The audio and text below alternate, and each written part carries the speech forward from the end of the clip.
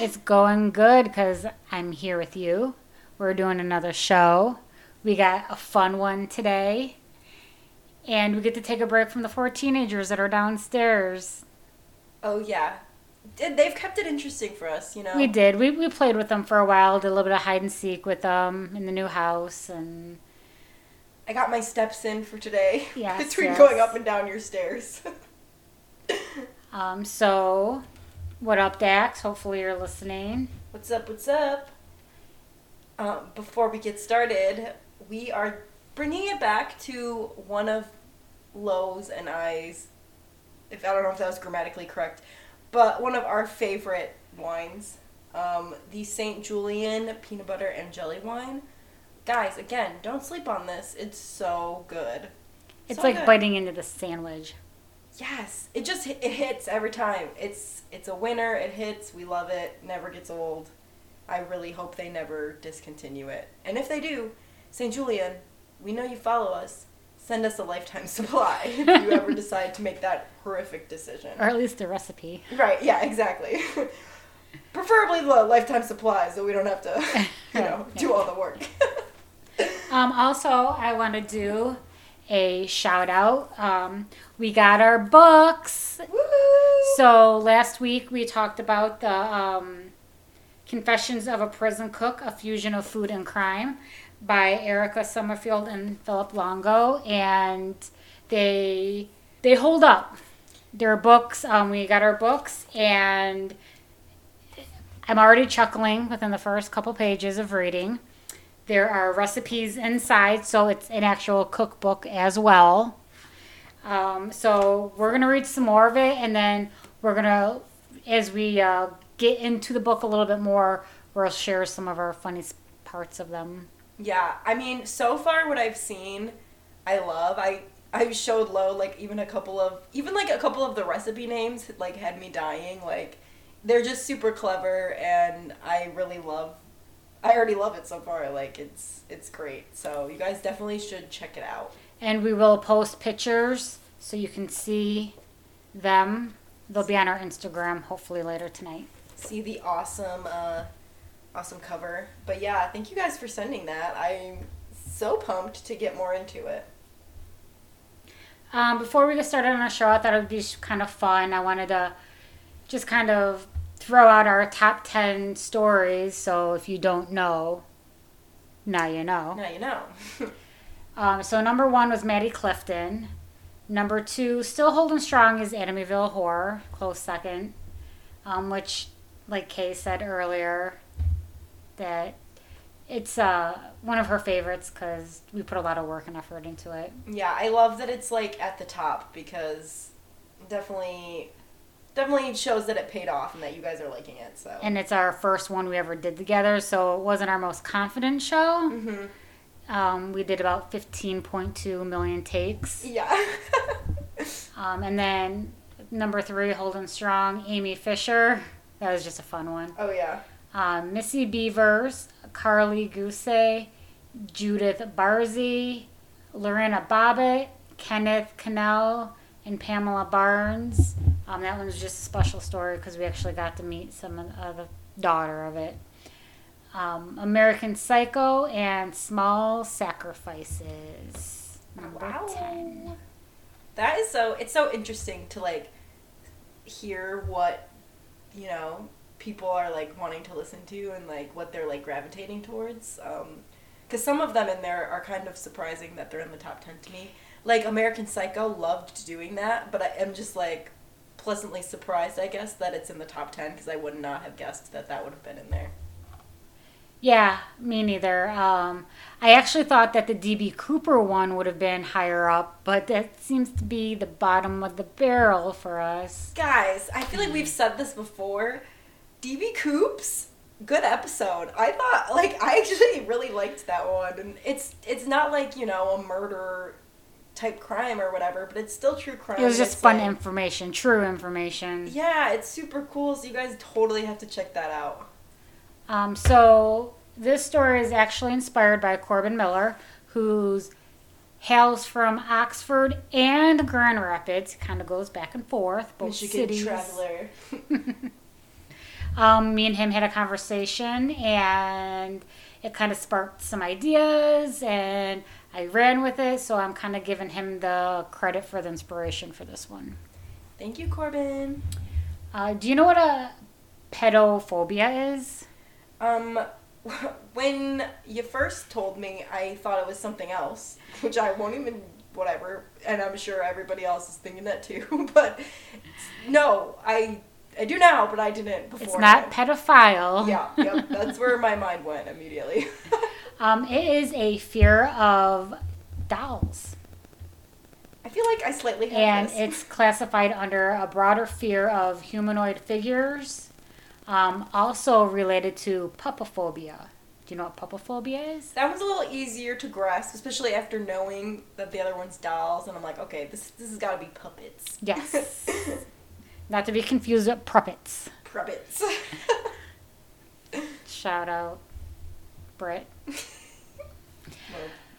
Okay, so growing up in the 80s and the 90s, there were a lot of evil dolls. Like, there was an actual movie called Dolls, and that was, I think it's like an 84, 85, somewhere around there that came out. We would watch it at sleepovers. I remember going to King Video, which it's a little video store in Allen Park, Michigan, close to where I grew up.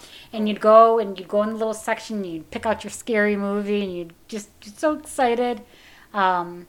And that was also the video store before Blockbuster, took over the world. Oh, yeah. But I miss going even to Blockbuster, like so many movies to pick from. I'd actually do like a loop, like twice before I settled on one. on what I really wanted. I loved going there. Like, they pretty much died out by the time I was like 12, I feel like. That's when they started to like get rid of them. But before that, I just loved, we would go, I feel like, every weekend to like the video store to like rent a movie. And it was so fun. Be Kind and Rewind. Yep. Of course, I don't know if you hit the VHS, if you went straight to DVDs the time you were. I was in the VHS era for a little bit there, but then DVDs kind of sprung in. But I do love having like the streaming at my fingertips. Like, I love going to the video store to pick them out. I hated going back to return the shit. Right, yeah. Even they had a Dropbox, and I was just like, oh, God. Right. That's how they made money, though, because people would either be too lazy to go or they would forget, and then that's how they would charge people. So it was smart on their part. But yeah, the streaming is just very convenient. Then things got a little bit more edgier as time got on. My KK's favorite, their Child's Play series, hit the big screens, and that is the knockoff of the My Buddy doll. This one is a good guy's doll, and he's supposed to be your best friend. Don't trust him. Don't trust him. Creepy little guy. I'm Chucky. Want to play? We're best friends until the end. Ugh. He means it. Till the end. The world took off with it. I mean, and it's still a Halloween classic. It's a Halloween classic costume, the movies. There's 7 of them, including Bride of Chucky, Seed of Chucky, and then there's actually 8 if you count the reboot that just came out. Mm-hmm. We did the leprechaun thing. I know it's not a doll, guys, I know, but I say it because then I can drop that clue, like, go back and listen to Leprechaun. They're the same size, so wink, I tried to sneak it in. Wink, wink, guys. We did a Leprechaun episode. I get it. They're pretty much the same. They have Leprechaun dolls, so that could just, like, fall into that category. So, in 2014, now we meet Annabelle. Now, this is, like, a crazy demon that resides in this doll, and it's less concerned with taking lives and more interested in claiming souls and attempt to possess the living. That was scary. Like, Chucky freaks me out, but all the Annabelle movies, like, really, really freaked me the F out. So, what about real life dolls? Let's get into that. Horrifying. So, we're going to meet Annabelle. But before I do that, I also want to bring up that not only with Annabelle, there was also a following that led to The Boy in 2016. We just saw that there's one called Charlotte that came out in 2021. They all have huge cult followings. So people either love them and just can't live without them, can't get enough of it. And then there's some people that are like, hail to the no. I'm somewhere in the middle. Okay. So the story of Annabelle became famous with the release of the Conjuring series. A student nurse was given a doll in 1970. They said the doll behaved strangely and that a psychic medium told the student that the doll was inhabited by a spirit of a deceased girl named Annabelle.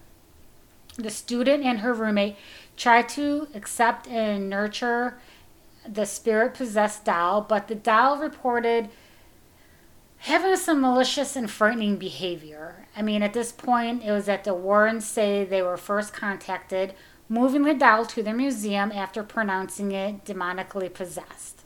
Now, the doll remains in a glass box at the Warrens Occult Museum in Monroe, Connecticut, until the museum's closing. It's then moved on to Texas State University. Assistant Professor of Religious Studies Joseph Laycock says that most skeptics have dismissed that Warner's Museum. They say it's just full of shelf Halloween junk, dolls, toys, books, anything that you can really buy at any bookstore.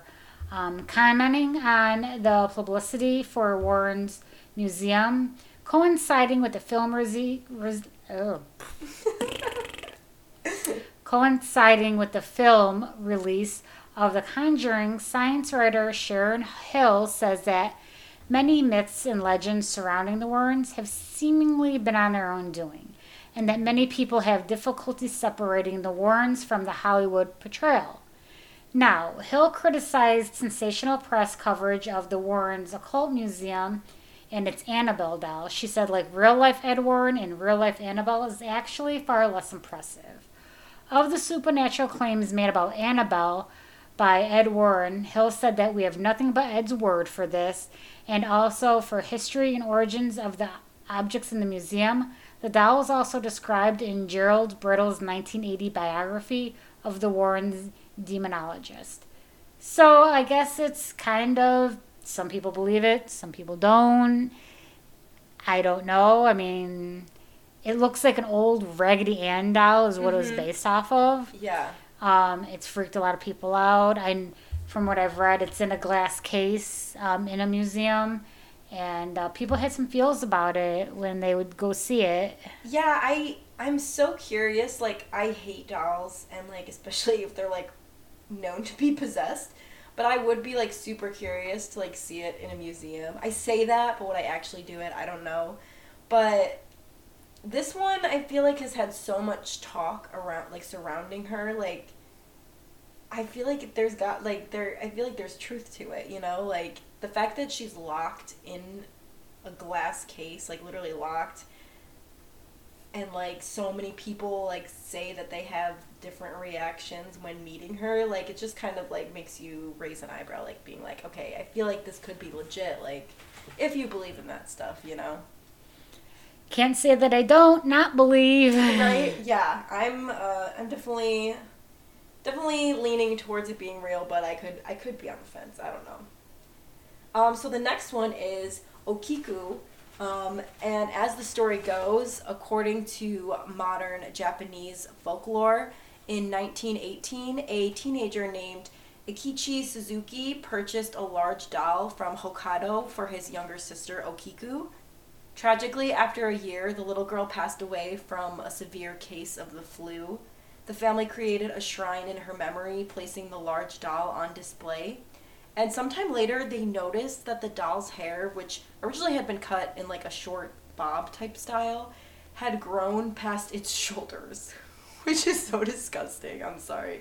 And when the family moved in 1938, they entrusted the doll to the care of Minenji Temple of Hokkaido, where caretakers continue to maintain Okiku and her ever-growing hair. So this doll, its hair just never stops growing. It was a freaking bob, and now it's just I mean, I can't imagine how long it is now, but. But can you just like imagine though, like you get this doll, you put it on the shelf, you know, the hair is like to its shoulders or say. Life gets busy, you kind of forget that it's in, you know, the spare room or whatever, and all of a sudden it's got like hair down to her boobs, and you're like, what? I would be like, who's messing with me? And do they cut it to see if it grows back? Like I would.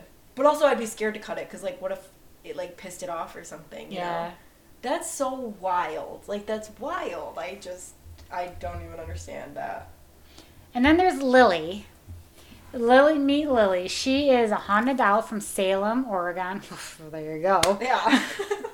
Now, who is now a full-time resident at the Haunted Museum. An antiques dealer found her hidden in an antique chest and then took her into the house. He began having recurring nightmares about this little girl who had a very bad accident. He said the details of the nightmares were too disturbing to tell. He then put the doll in the antique shop where this little girl came in with her parents and spoke to Lily. For 3 hours straight, catching the attention of everyone in the store, the little girl was speaking to her as if Lily was a real child. Then told the staff working the antique shop that Lily is a little girl that was subjected to extreme violence. When Zach acquired Lily, an older woman had to physically touch Lily to get her down from where she was perched high inside the case. At the time, the woman looked flush and began to panic. She repeated over and over, I gotta wash my hands, I must wash my hands. And then she was immobilized as she began to have sharp pains in her stomach. Lillian is from the 1800s. She's a German doll with real human hair. Zach felt an immense energy the moment he saw the doll, and both parties agreed it was fate that she now resides at the Haunted Museum in Las Vegas. That's so crazy. The craziest part, I mean, they say kids can, like, pick up on different, like, energies than adults can. So the fact that that little girl was, like, talking to her as if she was talking to, like, another little girl is crazy. And then that the older woman just touched the doll and then immediately was, like, physically in pain. Like, it's weird. I know my husband just left Vegas for work. And there's always a chance that he can go back there again, you know, at any time when he's working. Yeah. So I told him, I sent him, and I was like, next time you're there, I think it'd be cool if he goes in there, if maybe he could take a picture and, like, bring it home for us. Oh my gosh. You know, see it. That'd Tell be us, cool. does he feel weird if he, you know, goes and sees it, or ask the owner about it for us or something. Right. Yeah, that'd be awesome. Robert the Doll. Now, this is the story that Corbin was kind of going over with me, so this is what put the whole thing all in motion. Okay. The story of Robert the Doll dates back to the 1900s when a young boy named Eugene Robert Otto was given a one-of-a-kind hand-mailed doll by a servant that worked for his parents in his home. Now Eugene, who everyone called Gene, named the doll Robert and quickly became attached to his new friend. The home where Eugene lived, now called Artist House, it's located at 534 Eaton Street and was built between 1890 and 1898. It was there that Eugene was given Robert the Doll, and with a friendship that lasted throughout his lifetime and was beyond forged. Now, while he seemed like any ordinary clothed doll, it wasn't long before Robert was involved in strange and somewhat terrifying events. Like, the first hint that something was out of the ordinary was happening was one night when Gene, who was 10 years old, awoke to find Robert the Doll sitting at the end of his bed staring at him. Ew. Moments later, his mother was awakened by the screams for help and the sounds of furniture being overturned in her son's bedroom. Gene cried for help, begging his mother to rescue him. When she was finally able to wrench the locked door open, she saw poor Gene curled up in fear on his bed.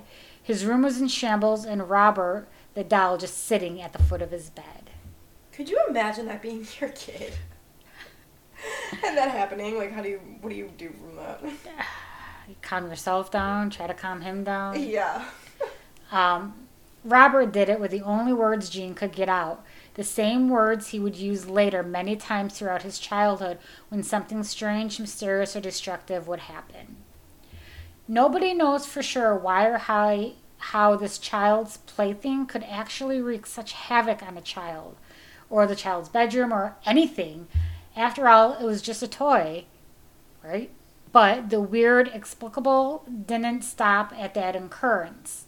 So, see, Jean's parents often would hear their son upstairs talking to the doll and getting a response back in a totally different voice.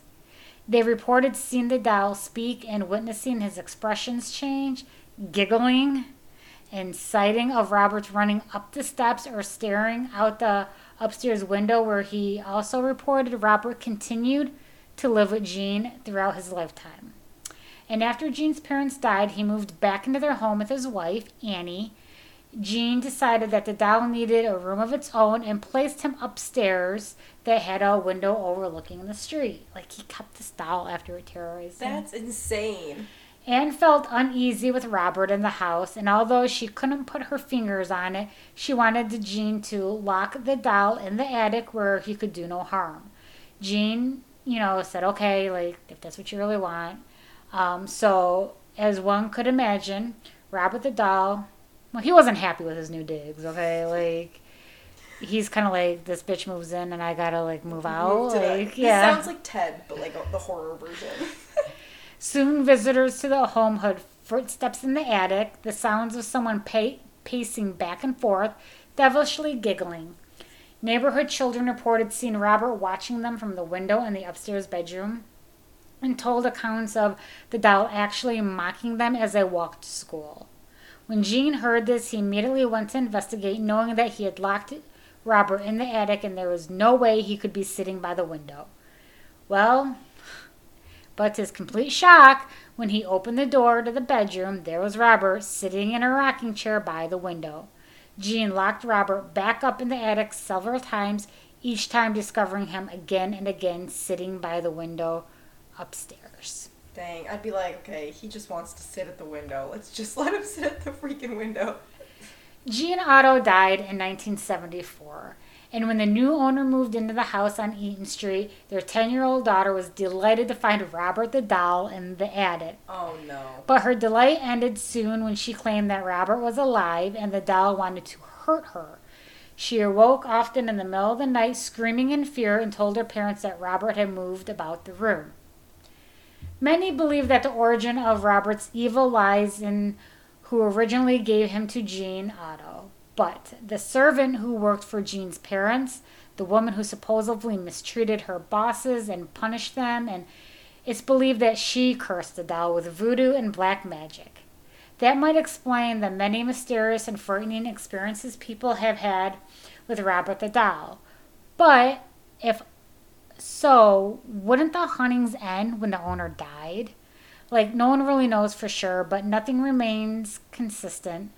Robert the doll continues to taunt and scare those who come to view him, especially guests of the museum who attempt to take a photo. Many have reported their cameras become inoperable, and they try to take a picture of Robert only to begin working again after they left the museum. Robert the doll sits inside the glass case, but it doesn't seem to stop him from inflicting fear and discomfort into the museum staff and visitors. Staff members report that Robert's facial expressions change, hearing demonic giggles, and even seeing Robert put his hands up to the glass.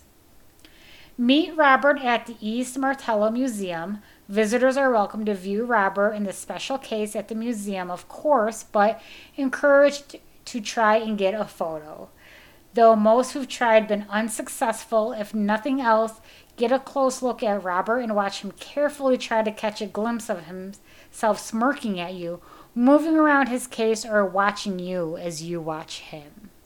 And this is at ghostandgravestones.com if you want to read about it. Oh my gosh, like, the giggling is what gets me. I mean, that's not all that gets me, but the giggling, like, really gets me, because could you imagine? I mean, I can't even imagine, like, first of all, the fact that Jean got married, because if I was dating a guy and he told me that he had a doll that he's kept with him that was, like, terrorizing and, like, demonic and, like, possessed, I would be like, oh, I'm never talking to you again. Like, the fact He might not have told her. She might have just thought it was just a creepy doll. He might have, like, deceived her and like didn't Yeah, say. like she might not date me if she thinks that I have this. That's or, true. like, I mean, if someone told you that, would you think he's kind of crazy? Yeah, I would either Or way. and if you believed it, you'd say, well, for me to come to your house, not that No. doll.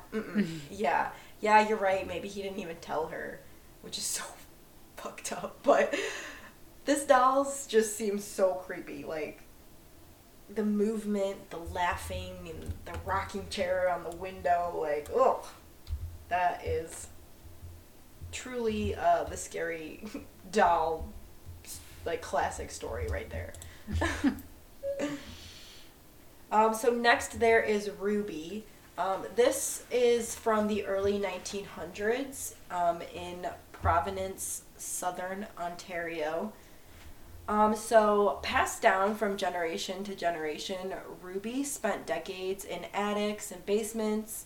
Her owners were all just too uncomfortable to keep the doll on display. Not only did she have a talent for moving from room to room by herself, but whenever she was picked up, her touch seemed to induce feelings of intense sadness and in some cases nausea.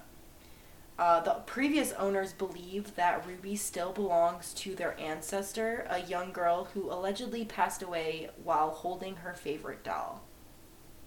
Ruby was eventually donated to the care of a museum where hundreds of visitors have held her, only to experience the overwhelming sadness which comes from the doll.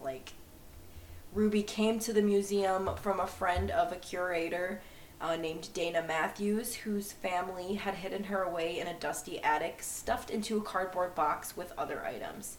She had been a treasured heirloom for more than a few generations, but over the years, the family became convinced that Ruby was a bit more than just a doll. According to the family that owned the doll, it possessed some unsettling characteristics.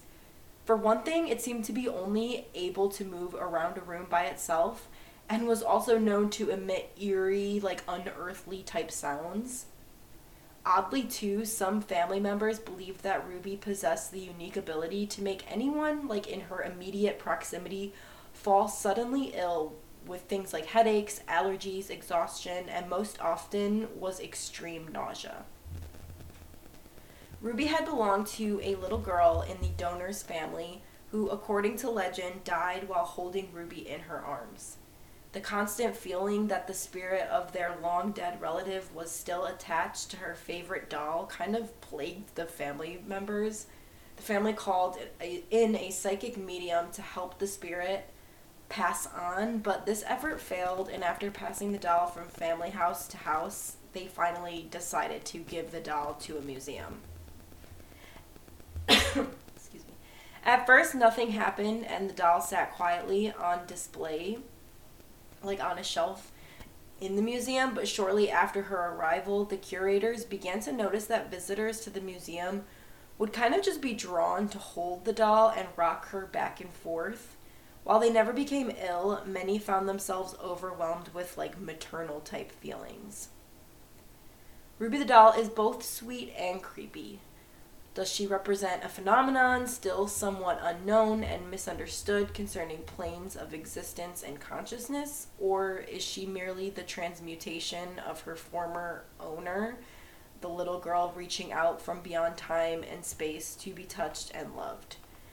Really don't know. But it's that one's kind of sad because, the little girl who was the owner of the doll died holding her, and the fact that when people would hold it, they would feel sadness. That one just kind of makes me sad. Maybe it was her soul transferred. Yeah, it's kind of, it's scary. Love. Yeah, it's scary, but it's also, kind of heartbreaking at the same time. This one is Letta. This doll, when you'll see, because I'm going to post pictures of these dolls, it's short for Letta Me Out. Letta is a 200-year-old wooden doll, again, with human hair. I don't know what it is with the dolls with the human hair, but it's a thing.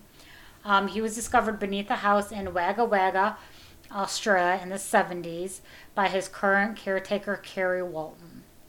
After talking to the doll, after taking the doll home, he lived in Queens, and he would start hearing strange things.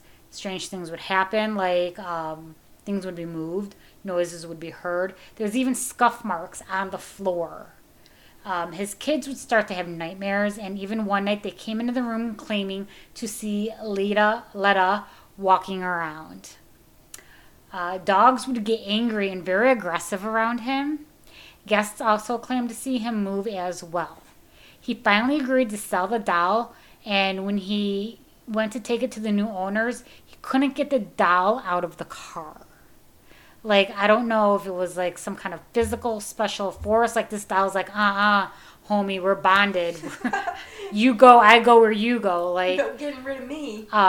But he couldn't get it out. I was telling my niece Lulu today, and she said, then you just sell the car too. Yeah, just ditch the car, man. Walton traced Letta back to the European heritage about 200 years ago and believes that he's a vessel from a boy who had drowned. Letta does do tours around Australia, and you can get pictures with him. And if you're super brave, they'll put him on your lap and you can take pictures.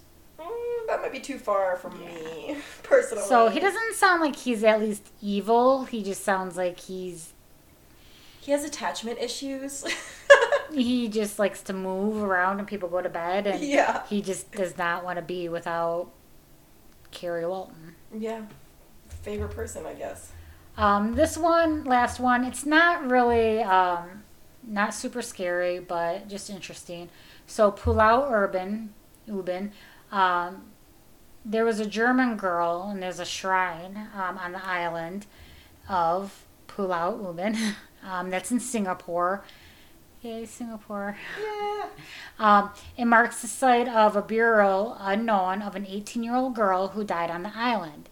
In 1914, after falling from a cliff while fleeing from the British forces who sought to detain a number of German nationals, the resident on the island, her body was recovered and returned into like this little urn on site by the Chinese workers, and a makeshift shrine structure was built.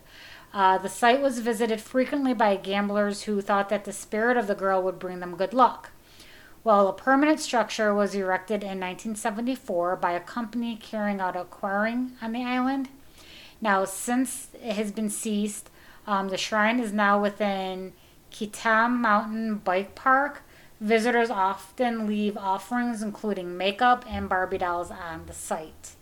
In 1910, the island in the British Crown colony of Singapore, it was home to two German families, the Brandts and the Mulligans, who ran coffee plantations. Now, the island was also a key source of granite used in construction of building infrastructures on the Singapore mainland. And it was home to a number of quarries. The outbreak of the First World War, in which Germany was conflicted with Britain in July of 1914, led the British detain German nationals on the security grounds. Now, the British military forces was sent there to detain the Germans, but the 18-year-old daughter was one of the families that fled from the British forces into the wooded area. A number of days later, her body was found covered in ants and discovered by the Boynes plantation workers. Now, the girl had died after falling down a cliff, and the workers covered the body with sand, laid flowers there, lit incense before offering prayers for the girl whose name is unknown. So the Chinese workers later recovered the body and buried the girl at the crest of the hill above the quarry. Again, she was in this urn, and then they had a crucifix for her, a number of coins. She was Roman Catholic, so I'm guessing that's why the coins. Mm-hmm. I'm not sure. Yeah. A makeshift shrine, and it was constructed over the grave, which became associated with good luck. Again, the gamblers from Singapore and Malay Peninsula visited the shrine to make offerings in hope that the spirit of the German girl would bless them with good fortune. In 1974, the company constructed a more permanent shrine described as Small Yellow Chinese Temple. on site. It is believed that the girl's remains were exhumed and this time her remains placed in an urn at the site. I feel like this girl's been moved a lot. Yeah, like I feel like that's like bad juju. Voodoo, Yeah. The quarrying declined on the island in the 1970s with the last sighting shutting in 1999. The number of residents dropped from around 2,000 to fewer than 100, and the island became a refuge for wildlife. The shrine in the southwest of the island is now located in Katam Mountain Bike Park. The German shrine continues to attract visitors who leave offerings of nail polish, perfume, makeup, and Barbie dolls for the spirit of the girl. The shrine has been adorned with Christmas decorations, which also attracts the average 4 to 5 visitors a week and has been renovated in February 2015. Now, according to the website Wattpad, there is no proof that the doll is actually haunted, but people still make it like a pretty popular request. And there was actually a request from a purchase from Behind the Grave. Yeah, I know there was also someone had said that they had a dream about this doll, and he didn't know what it was or why, but he went to a location and found the doll and happened to see it. Whoa, that's so weird. That whole story, like, yeah, like you said, I feel like they just moved her around a lot, like, kind of like used her body for their own, like, for their own good or purpose or whatever they wanted to do with it, which I feel like is just kind of like disrespectful to like her. Yeah, it sounds like the Chinese were trying to like lay her and give her a nice little just, you know, let her be at peace, ground. And then other people were just like, nope, let's move her again. Yeah, like, yeah. I don't know. That one's super interesting, and I wonder if like even today people are like going there and trying to like purchase these. I know Singapore. Write us and let us know. Yes, let us know. Is it still a big deal? Right? And if you know more about it, just shoot us an email or a social media message. Send us some pics. Yeah. And if you guys have your own personal, like anybody listening, your own personal like creepy doll story, send it to us because we would love to read that. Absolutely. Send us a picture, the story, how you dealt with it. Do you keep it? Did you get rid of it? Right. Like how I feel like if I personally had a doll and it was like clearly like haunted of some sort and I wanted to get rid of it, I feel like I would be so nervous at the way that I got rid of it because like I wouldn't want to like piss it off, but I would want to make sure that like the spirit or whatever like actually left, and I didn't do it in like a like disrespectful way or whatever, like, but it's like how do you even go about doing that? I know my mom has one. It needs to be fixed. I think my brother ripped the leg off or the arm off when they were younger. Mm-hmm. But it's an old porcelain doll. It was like her grandma's. Okay. So there's some history and storage. Not storage, but ancestry, and I don't know. It's in storage in her closet somewhere. And when I still lived there, I'd be in the computer room, and she had it sitting in this chair, and I'm just like, and I would like turn it around, or like hide it, and she'd always put it back out, and she keeps tormenting me, telling me that one day she's gonna give it to Charlotte, and I'm like, not till that girl's living on her own. Yeah. So, right. It's still at my mom's house, but she's like, I'm gonna get it fixed, and it's Charlotte, it's you know, it's her namesake and heritage. I'm like, oh dear God. You're like, hopefully she doesn't get it fixed till she's much older. Yeah, I mean, can't you just give her some nice crystal or something? Yeah, right. Something that wouldn't freak you out. So that was our fun episode. I thought it would be a fun one to kind of lighten the mood and stay, you know, all the true dark stuff that we do. Yeah, I feel like the past 4 episodes have been super dark and like really intense, so this is definitely a fun one to kind of give us all a breather for a minute. Yeah. So thank you, Corbin, for inspiring this idea. Woot woot. Woot. And And thank you guys for listening and, keeping us going strong. Yes, definitely. We appreciate you. And we will talk to you guys again next week. Yep, get those tickets in. Don't forget, it's coming up. It's coming up, so definitely want to get those in. But yeah, until then, stay creepy. We gots to go. Bye. Bye-bye.